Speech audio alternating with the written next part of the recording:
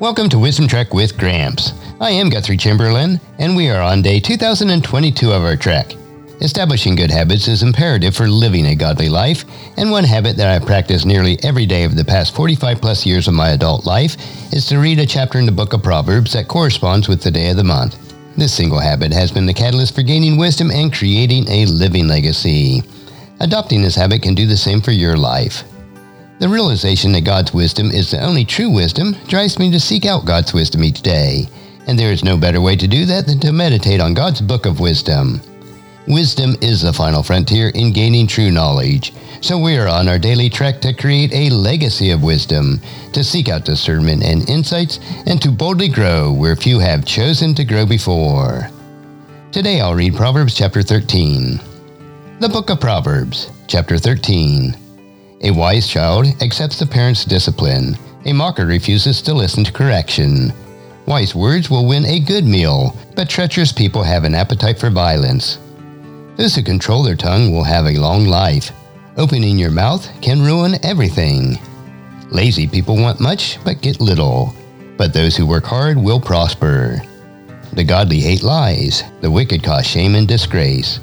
Godliness guards the path of the blameless, but the evil are misled by sin. Some who are poor pretend to be rich. Others who are rich pretend to be poor. The rich can pay a ransom for their lives, but the poor won't even get threatened. The life of the godly is full of light and joy, but the light of the wicked will be snuffed out. Pride leads to conflict. Those who take advice are wise. Wealth from get-rich-quick schemes quickly disappears. Wealth from hard work grows over time. Hope deferred makes a heart sick, but a dream fulfilled is a tree of life. People who despise advice are asking for trouble. Those who respect a command will succeed. The instruction of the wise is like a life-giving fountain. Those who accept it avoid the snares of death. A person with good sense is respected. A treacherous person is headed for destruction. Wise people think before they act. Fools don't, and even brag about their foolishness. An unreliable messenger stumbles into trouble, but a reliable messenger brings healing. If you ignore criticism, you will end up in poverty and disgrace. If you accept correction, you will be honored. It is pleasant to see dreams come true, but fools refuse to turn from evil to attain them. Walk with the wise and become wise. Associate with fools and get in trouble. Trouble chases sinners, while blessings reward the righteous. Good people leave an inheritance for their grandchildren, but the sinner's wealth passes to the godly. A poor person's farm may produce much food, but injustice sweeps it all away.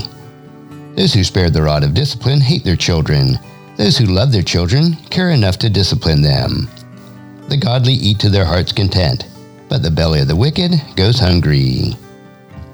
Today, as you ponder Proverbs chapter 13, please encourage your friends and family to join us, and then come along with us tomorrow for another day of Wisdom Trek, creating a legacy.